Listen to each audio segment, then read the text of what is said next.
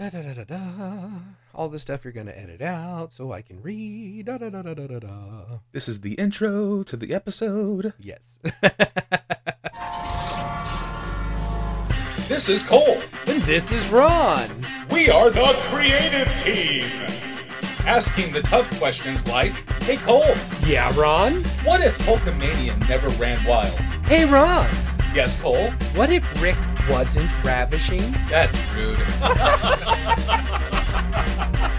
Hey Cole, I got an idea. I can see that. Hey, Ron, I got an idea. I love it. My sister, Candace LeRae. Look, up in the sky. It's the creative team. Ladies and gentlemen, welcome back to another exciting episode of The creative team. I am your host, Cole Dawson, and with me, as always, my hashtag team partner, Ron Kilborn. Ronald, are you feeling refreshed after vacation? How you doing today, bud? I'm feeling fantastic. I went to Parker, Arizona at the Colorado River, and we had a blasty blast. I got towed on the back of a boat, which I'd never felt that ever because I'm used to being so not small enough to be towed by anything. So yeah, had a big old blast, refreshed, got a nice little tan, and I'm feeling great. How about yourself? Oh, well, I'm feeling great, and that story about you doing skinny people things reminds me of a wonderful story, and I owe you for last week's episode, so I'm going to tell it. So after you lost an entire obese man from your body, we had a party at the house here, and we had a magical, wonderful jumper, and you had never been in a jumper since maybe you were like a little kid. And I'm, of course, in there like a dumbass doing backflips and all this. And we convinced you to get in this wonderful jumper. And just to like, in all the ways that could just like knock you back down to reality and make you feel like shit, you take a couple bounces, stumble backwards, fell against the mesh, knocked the entire thing over. And it's probably the most embarrassing thing that's ever happened to you. Well, one of, you know. It's... One of. Yeah, But, no, exploding chair was probably number one. Yes, exploding chairs, those old, well, there was, so I witnessed you breaking two chairs in my lifetime. What I also witnessed Jesse Hernandez have the same thing with the same kind of chair. It was little plastic folding chairs. Well, they're metal framed, but they got the plastic seats and everything. Those shits are weak as hell. And at that time, you were just kind of sitting on it, and it, you know, just crumpled beneath you. But again, I witnessed the same thing happen to Jesse Hernandez. That's not that great of a feat. Those chairs aren't super strong. But the best time was after you worked like, I don't know, 15 minutes in the ring over here at the house, and you went to sit down on one of the old, the lawn chairs, you know, like the all plastic ones, and you plop with the down. arms and everything. Yes, with the arms and everything, and you plop down, and all four legs exploded out of it, and it just crumpled to a million pieces. That was awesome. I'm sure it was embarrassing, I can imagine. But that also led to another great story where those were the style of chairs at my wedding. Yeah, I was wrong the bench. So, and the back of the building, they had a bench form of those chairs. So it's like a 3 people wide bench. And we went before my wedding and put a sign on it, reserved for Ron. Yes, VIP.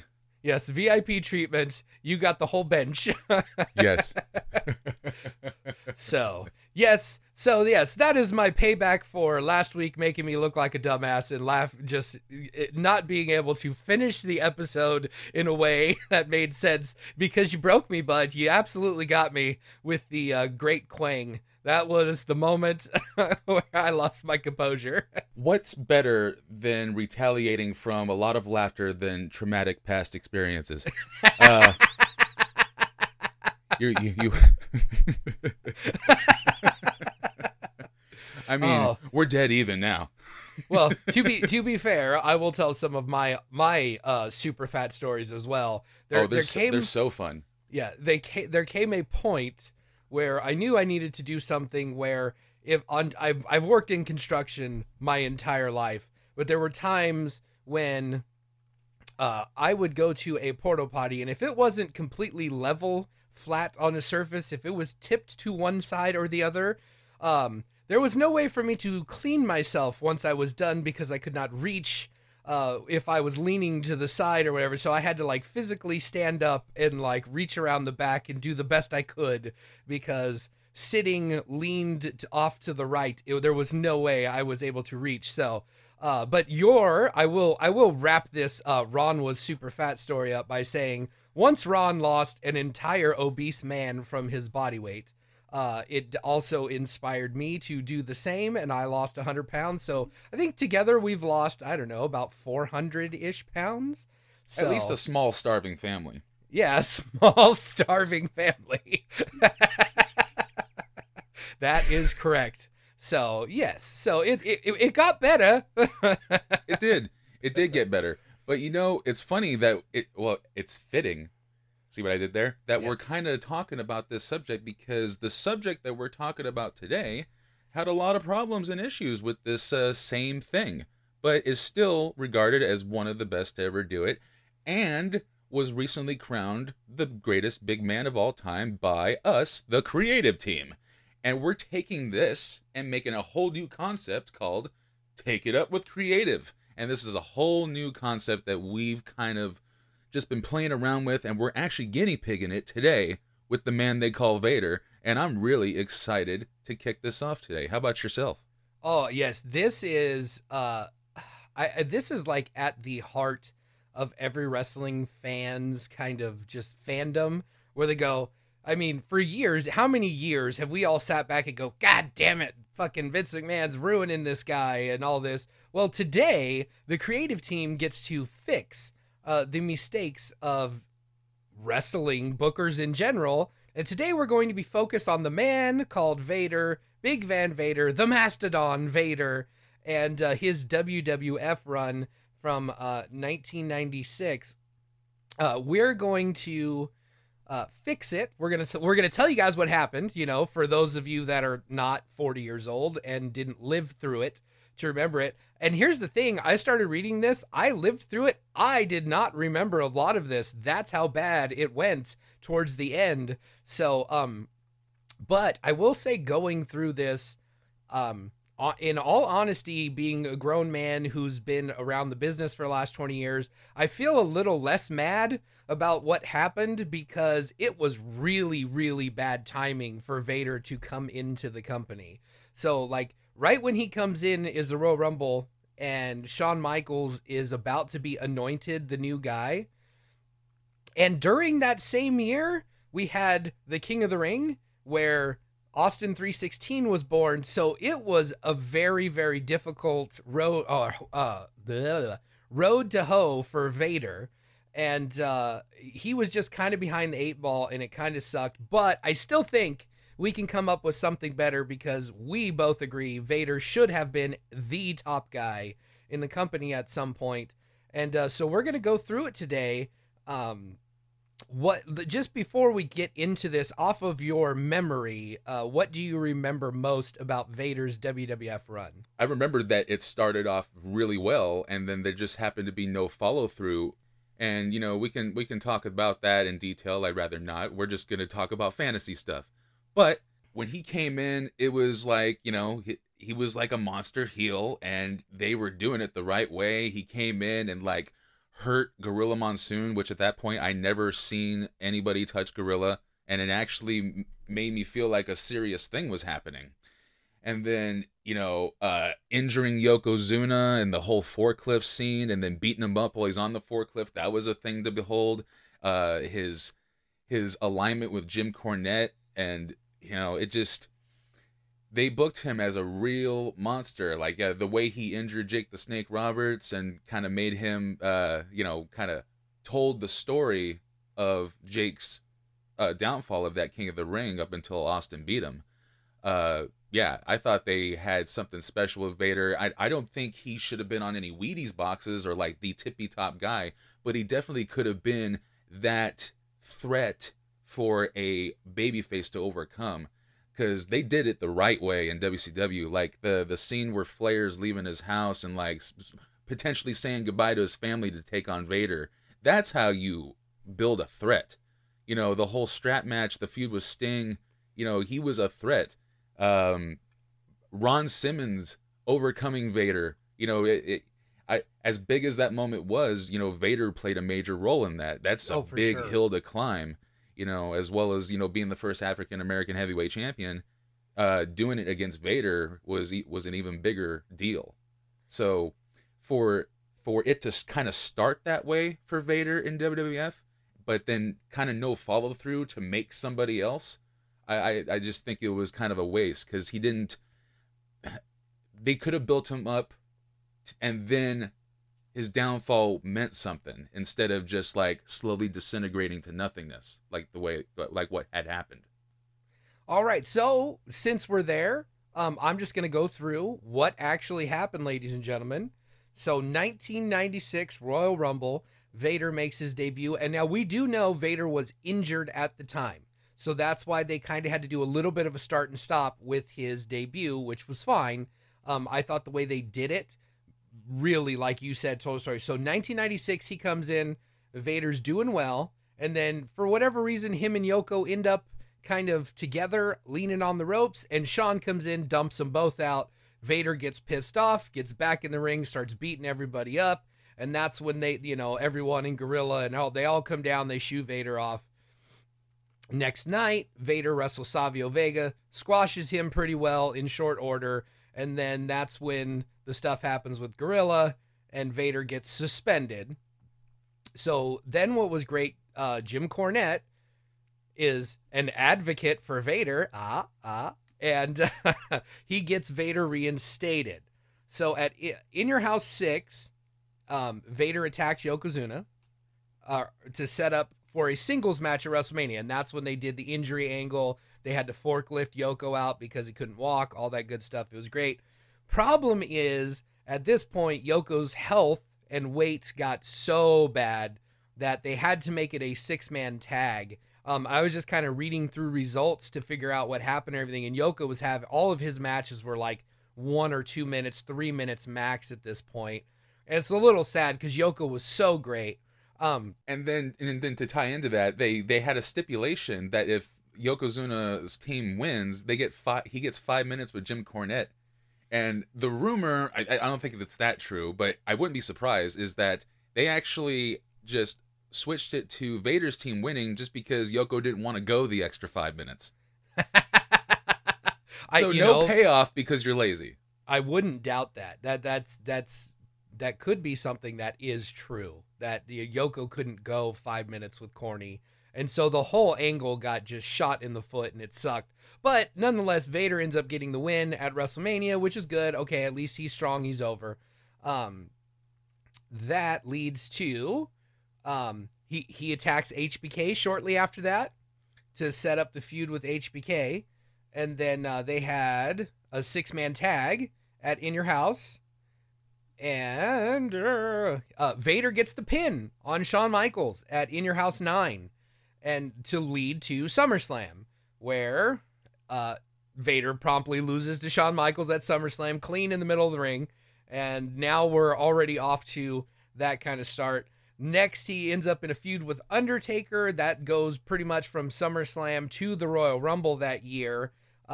In the Royal Rumble, Vader gets the win over Taker, which was nice, with help from Paul Bearer.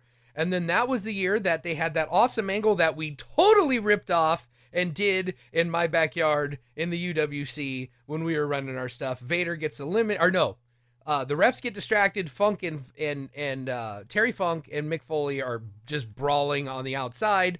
The refs are all trying to break it up. Stone Cold Steve Austin gets eliminated, and nobody saw it. None of the refs, none of the officials, so he just slides back in the ring, eliminates everyone, and Austin gets his first Royal Rumble win, which is a great story to tell. I feel like that's going to get lost here when we start with our rebooking, because it has to. But yep. That led to the Final Four at the next In Your House, because Shawn Michaels vacated the title. He was injured. Which is, may I add, that as far as like his existing run, this was bell to bell the best thing he was ever involved in. Oh yeah, the Final Four. Yeah, that match was awesome. There was blood. and it was his. It was amazing. Oh yeah, he had a gusher. It was great. Yeah, I'm Yes. gonna go back and watch most of this stuff after this. Like I started reading this, I'm like, I need to watch all of these In Your Houses. I need to watch 1996 in order and relive it because it's just been probably since, I don't know, 1996 that I watched all of these pay-per-views. So but the Final Four was great, but Vader again took the loss. So he's had 2 title matches already in his first year in the company. He's lost both title matches, and at that point, he's pretty much dead in the water. He still had a little bit of run after this. That was cool. But at WrestleMania 13, he ends up tagging with Mankind, and they have a tag team title match that they end up losing. Then he just kind of scuffles around and just gets a little bit lost in the shuffle. So they turn Vader babyface. They turned Vader face. And at Survivor Series, he led Team USA against Bret Hart and the Hart Foundation. And then the last feud of any real significance he had was with Boy Meets World. Well, yeah, there's Boy Meets World. Well, I will say we definitely should mention, because if y'all want to see one good match, go watch the Canadian Stampede 1. Fantastic pay-per-view, great show, but Vader and Undertaker have a phenomenal match. Vader takes a tombstone. It's incredible. Like, that match is fantastic. I would go out of your way to watch the entire Canadian Stampede pay-per-view. Best crowd I've ever seen in my life. It comes across through the screen how hot and amazing this crowd is. It's one of the best pay-per-views ever. It's right up there with WrestleMania 17 and Wrestle Kingdom 9. Like, it's one of the greatest wrestling shows you will ever see in your life. Go watch it. So, anyway, last real feud of any significance was Vader feuding with Goldust. So, yeah. And then after the Goldust feud, Vader just kind of toiled around, became a jobber, lost to everybody, and it was a giant letdown and disappointment. Now, as you alluded to, Vader also had weight issues, and the company wanted him to lose weight. Same with Yoko, and then this is kind of where all that bullshit really started happening, where they wanted guys to lose weight. They didn't want guys on steroids. They didn't want, this is when the drug policies really kind of sort of started to come into the purview of wrestling. So there it is. That's what happened, ladies and gentlemen. It started off great and then just kind of quickly fell off a cliff.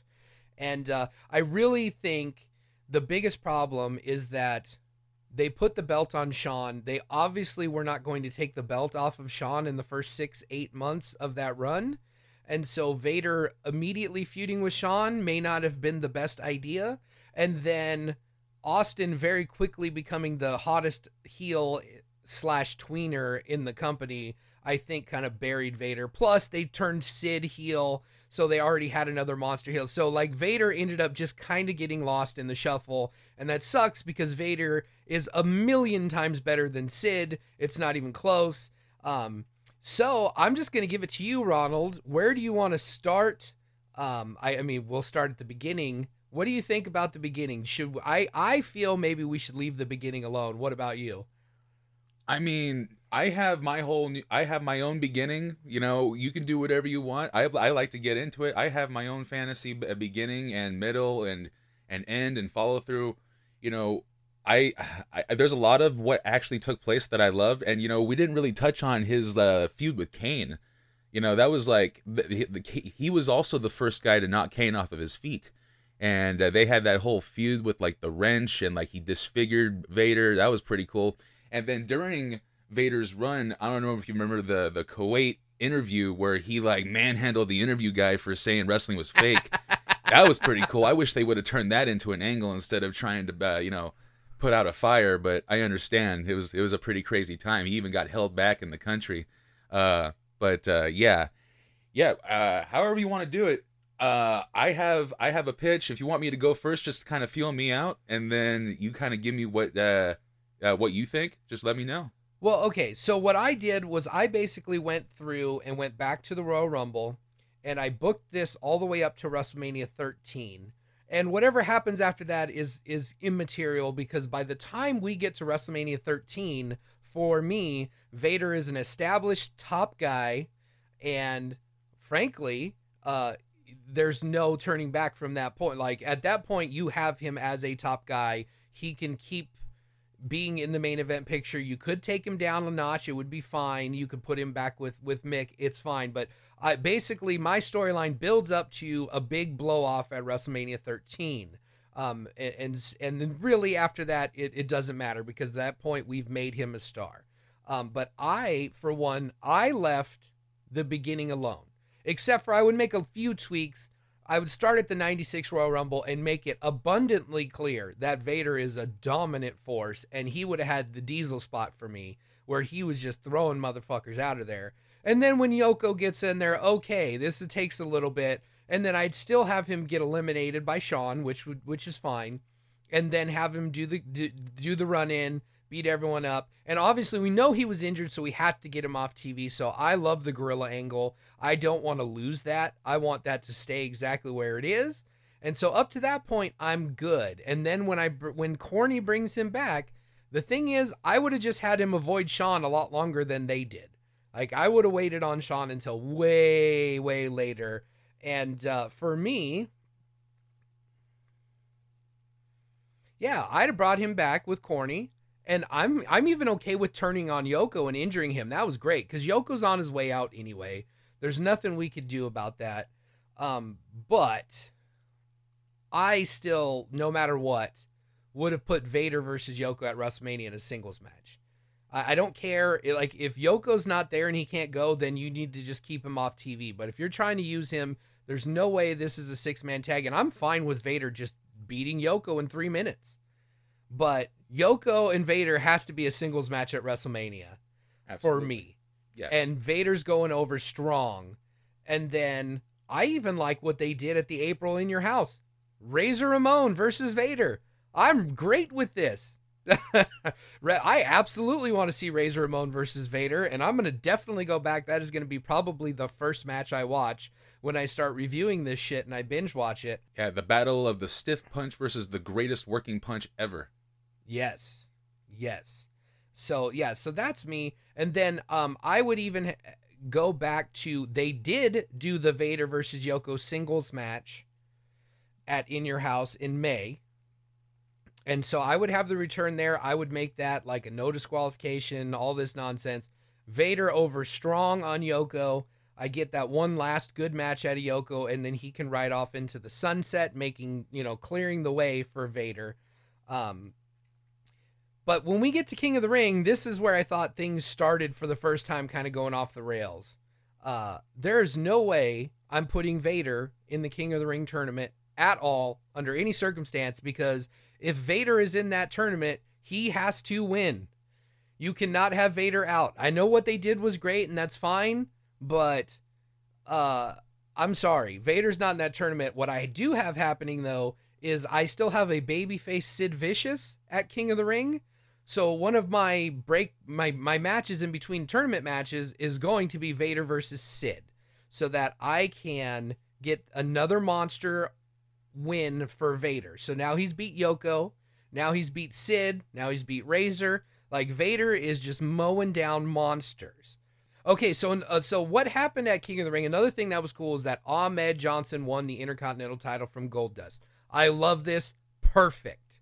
So what I'm doing, though, at SummerSlam is, instead of having that Vader-Shawn match, I'm putting Vader in the ring with Ahmed Johnson. He's not that good. I know it's not going to get over that great. It's nice to have 20/20 hindsight, but Ahmed is just a transitional champion. Vader is over strong on Ahmed Johnson. I got him going for that Pearl River plunge a couple times and just not being able to hit it, and Vader's size and strength and just being too much. And now I have Vader as the Intercontinental Champion coming out of SummerSlam. And that's going to lead to the September In Your House. Oh, okay. Also at SummerSlam. So I need a new opponent for Shawn Michaels. So I've got Owen Hart taking on Shawn Michaels for the WWF Championship at SummerSlam. And Vader is going to come out and run interference and try to help Shawn get over. But Shawn's buddy Sid is going to come to the save. And somehow Shawn is still going to walk away from SummerSlam with that title because Shawn needed this big win. He would have a phenomenal match with Owen. It would absolutely close the show out the way we need it to happen.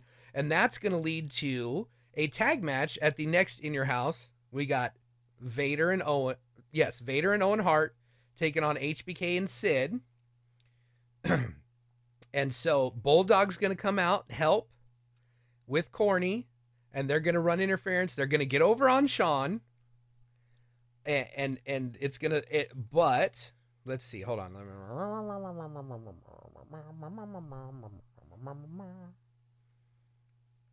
Okay. So they're going to get over on Shawn and enter Undertaker to make this save, and we're going to brawl off. Like, we're going to have just a big, massive brawl at the end of In Your House. It's a 6-man brawl. So that's going to set up a 6-man tag at the next In Your House, where, since Undertaker's involved now, and he's heavily feuding with Mankind, Mankind's going to get involved here at In Your House, leading to Survivor Series. So now we've got 4-on-3. Now, unannounced completely at the end of this pay-per-view, Bret Hart is making his return to even things up. And now I actually have a Survivor Series main event that is just fucking gold. I've got Vader and Mankind, Owen and Bulldog across the ring from Shawn, Bret, Sid, and The Undertaker. Now tell me that's not a main event in any world at any time that we can really get behind with all the promos and the you could have all those singles matches leading up to it. I mean, that would be fantastic. I want to tune in now. Yeah. Now, see, now this is where the first time that somebody's going to get a little bit over on Vader. Shawn at the Survivor Series is going to hit that big super kick. Vader's going to roll through the ropes, end up knocked out on the floor for like 2 minutes. Like, this super kick is going to knock Vader the fuck out. And so he's laid out on the ground, gets countered out, and of course the baby faces are going over. And then this is going to build up to Royal Rumble, where I've got Vader taking on Shawn Michaels for the title at the Royal Rumble, and Vader is your new double champion, Intercontinental World Champion at the Royal Rumble. He has both belts. Shawn's injured. He's out at this point. And so I take him off because he's already got that knee injury brewing anyway. So let's just take Shawn off at the Rumble, get that match out of him. And in the Royal Rumble, the winner, The Undertaker. So that's going to lead us up to WrestleMania 13, where our big build-up for this whole year in change for Vader is leading to the double champion Vader at WrestleMania 13 versus The Undertaker. And of course, we're keeping the streak alive because we're not going to just fuck up history so we can put our guy over. But now The Undertaker is finally anointed the real world's champion at WrestleMania 13. The only guy that can beat Vader. Sid couldn't do it. Shawn couldn't do it. Razor couldn't do it. Yoko couldn't do it. But The Undertaker gets his big win at WrestleMania 13. And now he is the absolute tippy top guy. And but going forward, Vader was the double champion. He's still the Intercontinental Champion coming out of WrestleMania 13. Ronald, what do you think? And what is your idea? Man, that's great. Like that's a rocket strap and a half, because you have him going up as double champion. So does he take both titles to WrestleMania, but then only loses the world title but keeps the Intercontinental title? Oh yeah, for sure. That's cool. So he has a reason to be on TV the next night without like tucking his tail between his legs. He can go on and still dominate a division while anointing for the Undertaker. Sure. Because and he's got a loss Brett. to Taker, a loss to Taker doesn't hurt, especially at WrestleMania. Exactly. But then you've got Brett, you got Mankind, you've got Austin, you got all these awesome things you can do after that. Plus, at that point, if you do want to turn Vader babyface at some point along the line, it's easy to do it because he was the champion, he was dominant, he was the top guy. At this point, people are going to be impressed because he's just such a dominant force and so strong. And I think Vader's promos are a little bit underrated, but also all he's got to do is turn on that motherfucker Jim Cornette and he's a babyface. I call Vader's promos a coherent Warrior promo. Right. Like, there's the yelling, there's all that shit, but like at least he has a point, you know? You know what he's trying to say? I will say here, the only thing in this that I really debated was I wanted to put Vader over on Warrior at King of the Ring, but I know, we all know that shit was not going to fucking happen. Like, there was no world in which the Ultimate Warrior was going to do a job at King of the Ring, because he beat Lawler in like 6 minutes. So, yeah, so that would be great. I would have loved to see that match just to see Warrior try to argue in the ring with him. Yes.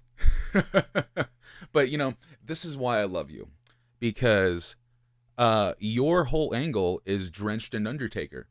Yes. So once we start hearing my pitch for Vader's run, we might have some similar angles going.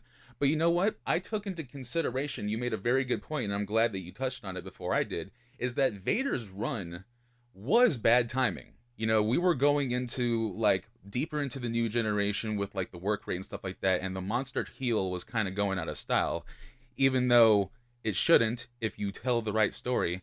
So instead of tweaking the time frame that, like you did, which is awesome, this is why we're the creative team, you're going to see it from my angle now, what I did is I rewound it just a bit. We're on WrestleMania Monday, the year is 1995. Paul Bearer and Undertaker come to the ring, and there's already a casket on the side of the ring. Paul Bearer and the Undertaker begin to speak and talk about how they defeated King Kong Bundy the night before, because we all know that was a barn burner. Oh, yeah.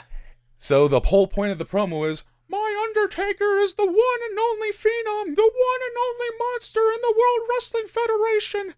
And then the Undertaker grabs the microphone and says, If anybody wants to question that, they can rest in... And before he gets peace out, the whole casket blows up. Engulfed in flames, security and staff rush to the ring. They put this fire out, the debris fucking, the smoke's clearing. When the smoke clears, all you see is Vader's crazy-ass helmet with smoke seeping out of it like cannons just went off, which is how the casket exploded.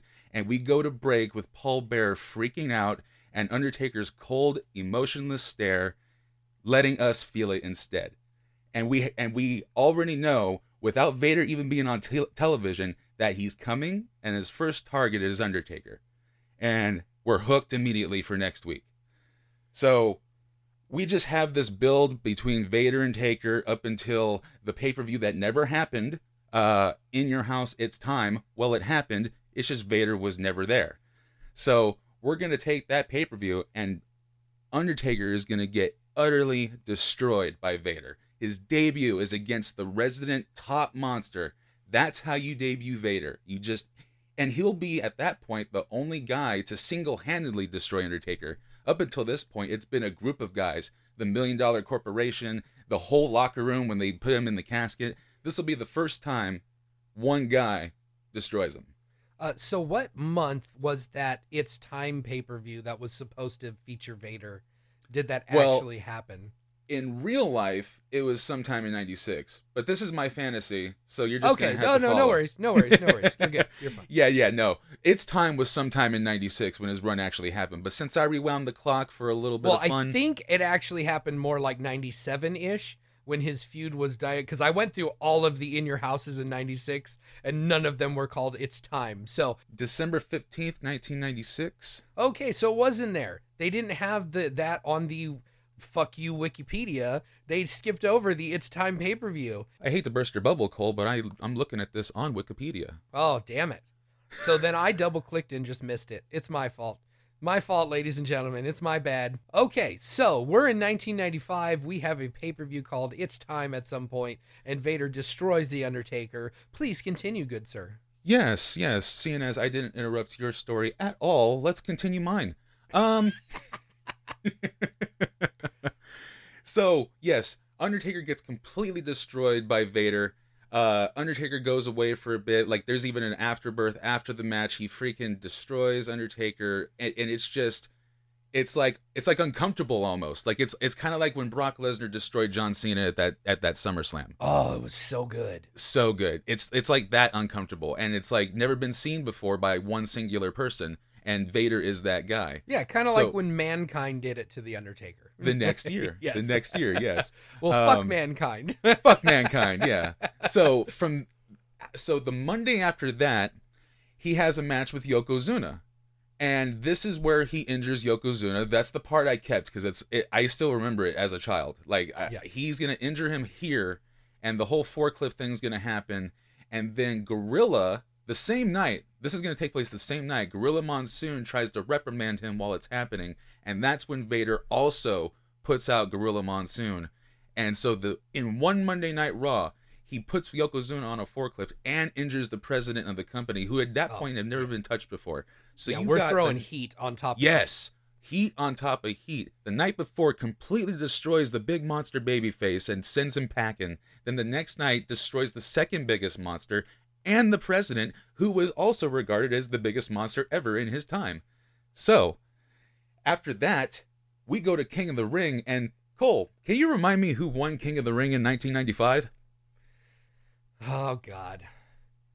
Mabel! Thank you. So, we're not going there, ladies and gentlemen. We're going to have... thank you, fucking Christ. Yes. We're going to have Vader win the 1995 King of the Ring. And, you know, for my money, I think it should be the shortest King of the Ring ever. It should be all 30-second matches. All of them. Everyone that he's in at that point, by the way. So he becomes King of the Ring. We got King Vader. And, you know, I'll even say, I'm throwing this in right now, he has a fucking gold version of his helmet when he's the king. Oh yeah. That'd be fucking awesome.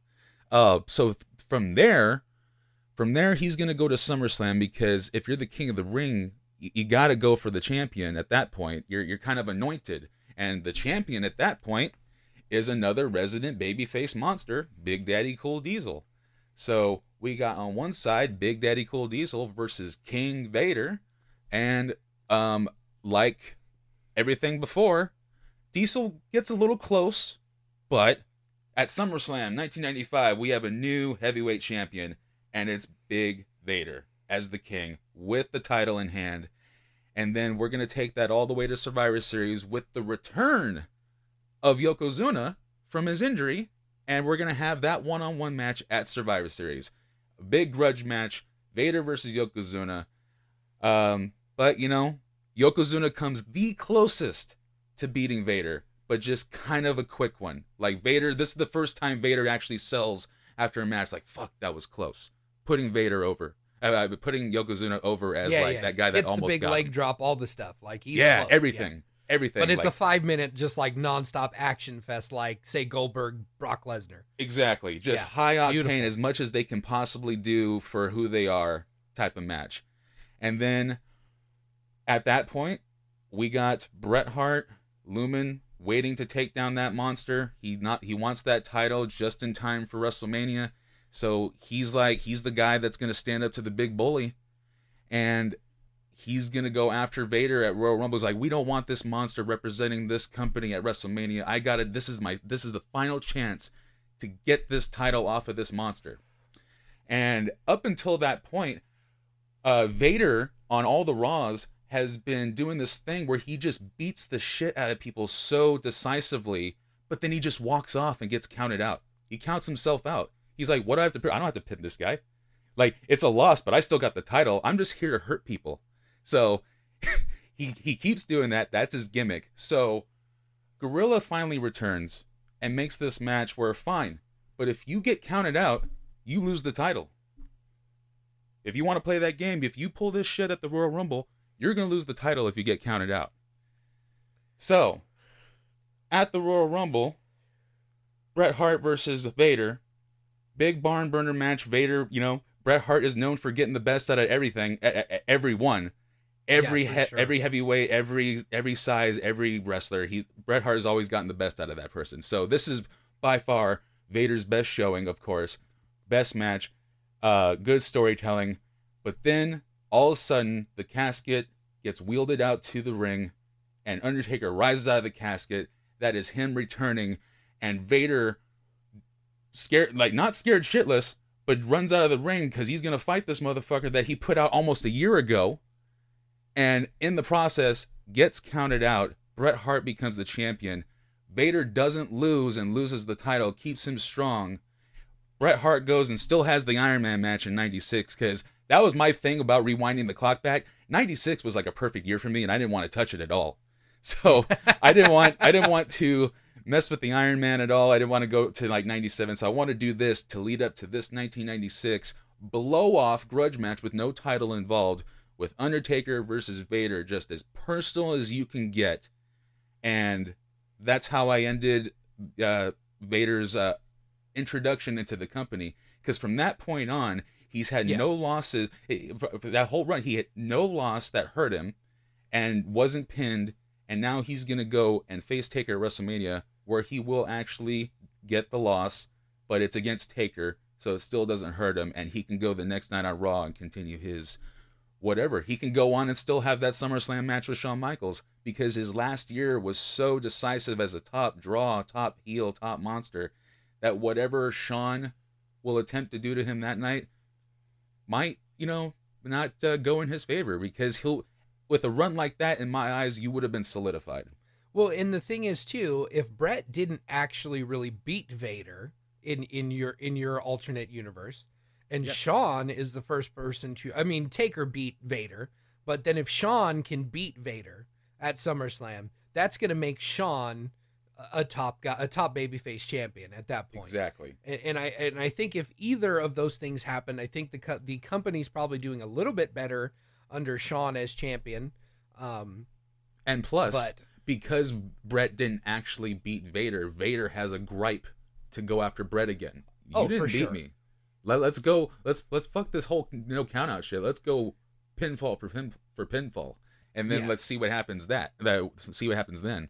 But then maybe Bret can prevail, making him hotter for that Iron Man match against Shawn, and just I like when I was putting together the only thing that I got super detailed on was that debut, the visual of that helmet blowing up the casket, and him having that helmet. I thought that was a big mistake, just letting that part of him go in the WWF run, because I thought that was such a cool visual, something that it's very like showmanship and what's a pageantry. It's something that WWF would just eat up, and I'm just to this day shocked that it wasn't even. They got rid of Vader's helmet, but they put a helmet on fucking Ron Simmons.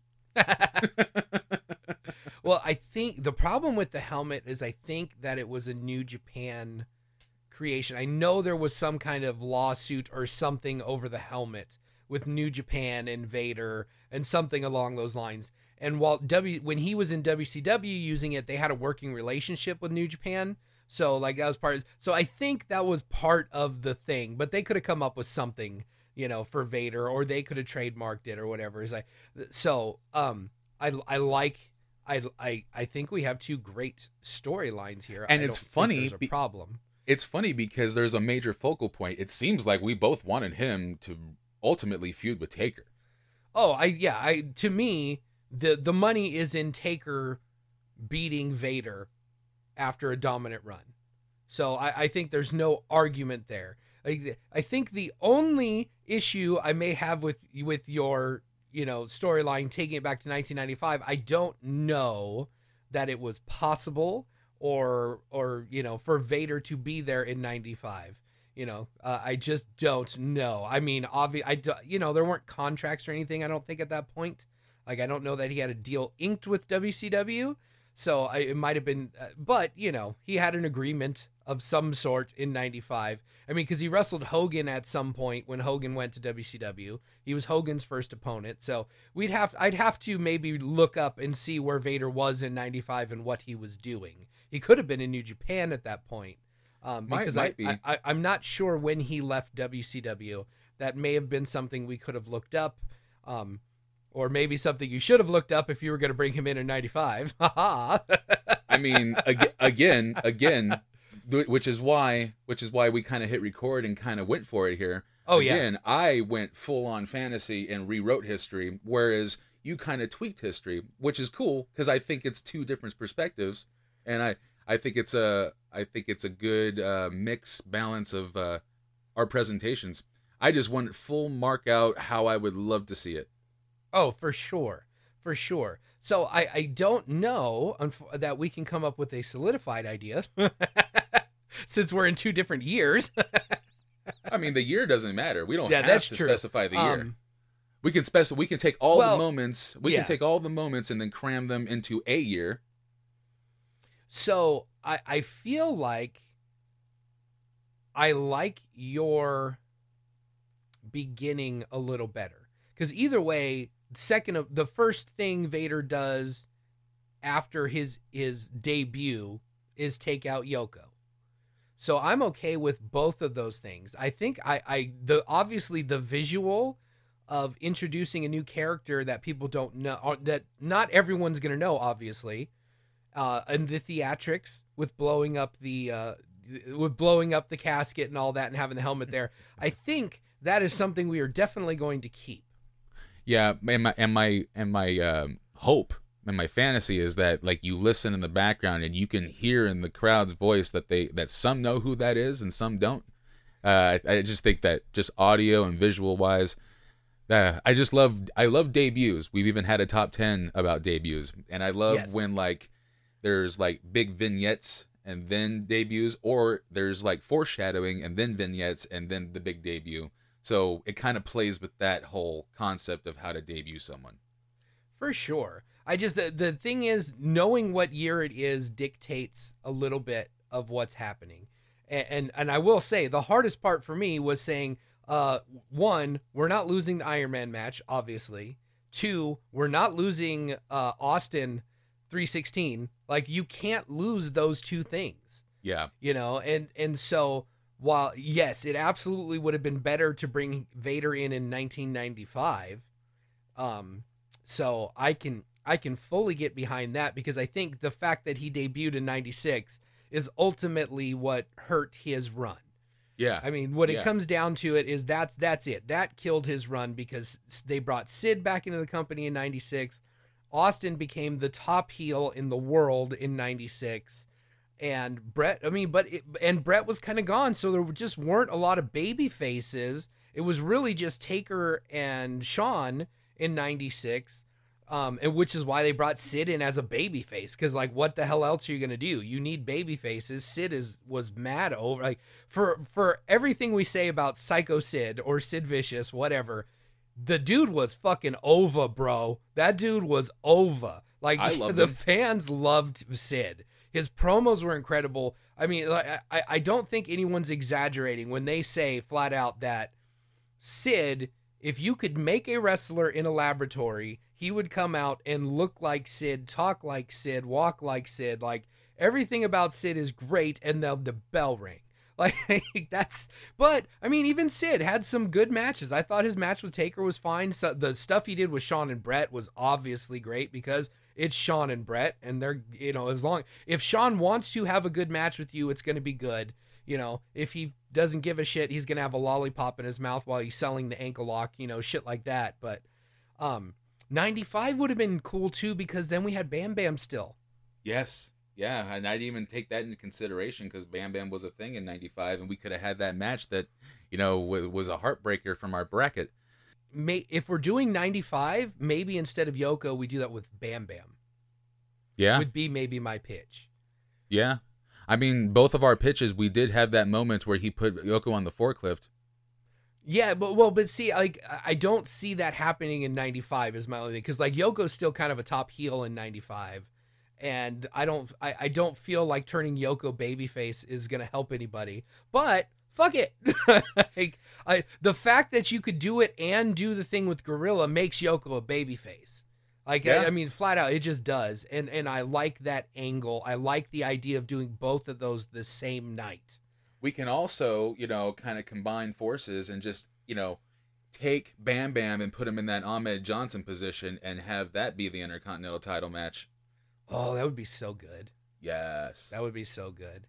Yes. I mean, I feel like getting a title on Vader was important. Yes. Like, I feel like that's an important part at SummerSlam. We both did. Yeah. Yeah, just different years. Yes. But yeah, so I'm good with all of this. I think basically we have an outline. No matter what's happening, we're bringing Vader in. He's going to beat the Undertaker up early on and put him out. And Undertaker ultimately is going to be the guy who ends the dominance of Vader. So I think pretty much we're on the same page. Yeah, we're on the same page the whole way. Like the middle is all different, but at the end of the day, we're debuting him hard. He goes after Taker, he beats Taker, and then Taker gets his revenge at WrestleMania. That's, it's beautiful. And it's so funny that I thought you were going a completely different way, but you ended up kind of starting and ending at the same spots as I did. Well, let me just ask, what did you think I was going to pitch then, if I was going to go a different way? Well, honestly, I thought like maybe Taker was going to be a stop somewhere, but ultimately Bret Hart was going to be the one to overcome Vader. Well, see, that's the thing. In 96, Bret was basically out the whole year. Yeah. That's when he took his time off and made his TV show and did all that stuff.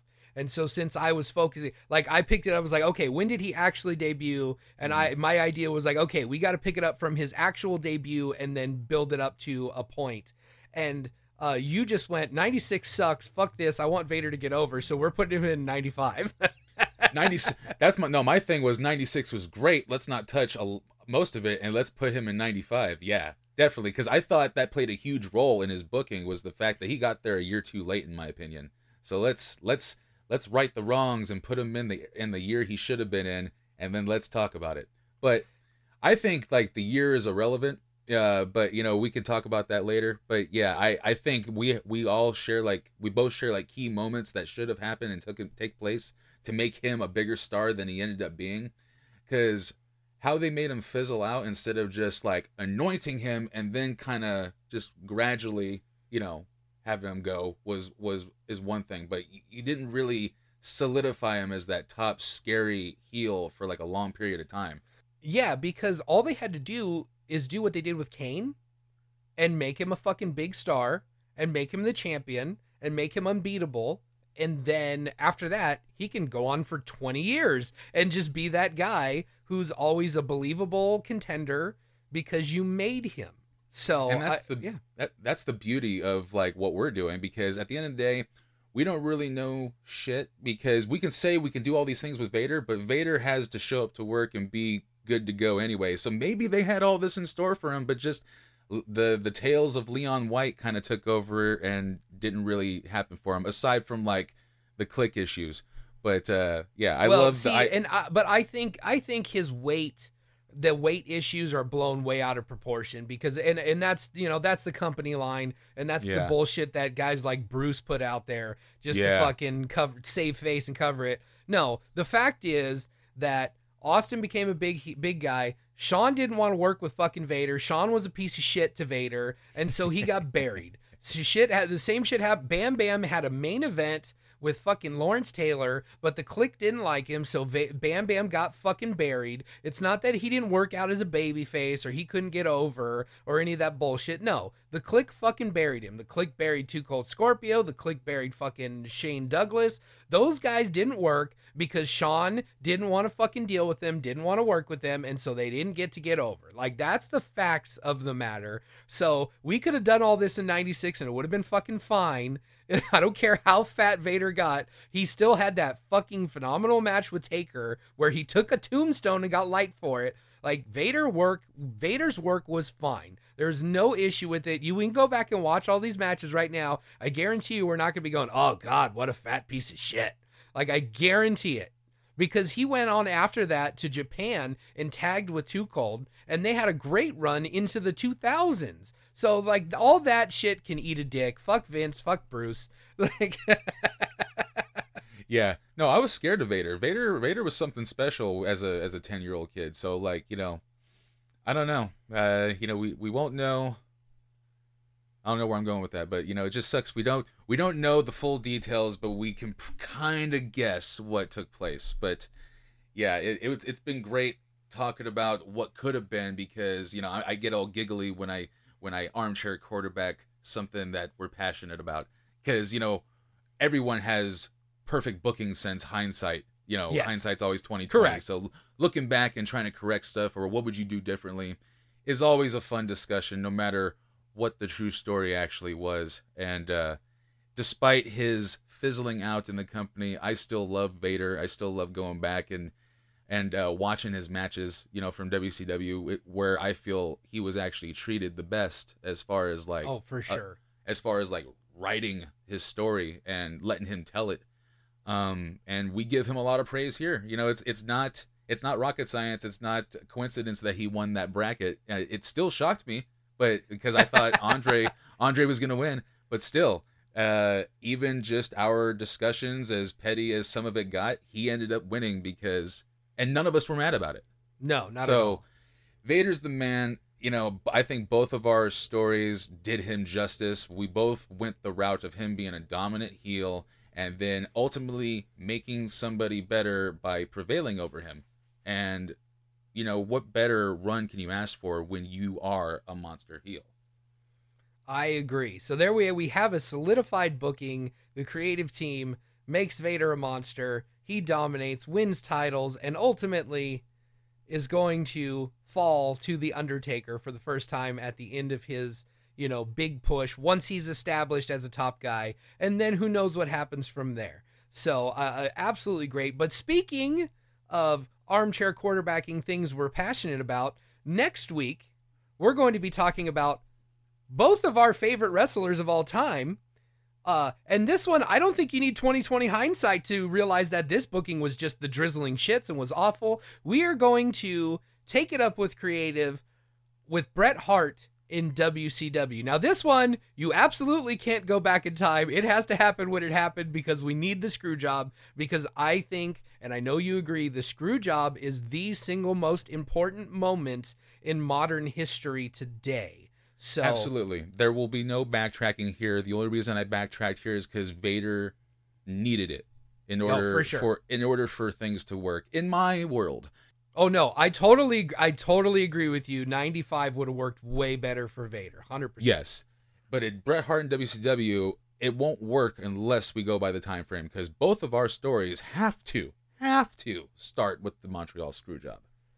Absolutely. So that's it. That's going to do it this week, ladies and gentlemen. We hope you like this, because we're going to this well because we fucking loved it. And I cannot wait to rebook my favorite wrestler in the history of all of the business, Bret Hart in WCW. Like, this is just like egregious booking, like the dumbest shit that's ever happened. So I'm really excited for next week. So until then, ladies and gentlemen, I am your host, Cole Dawson, with my hashtag team partner, Ron Kilborn, saying thank you, good night, and moi.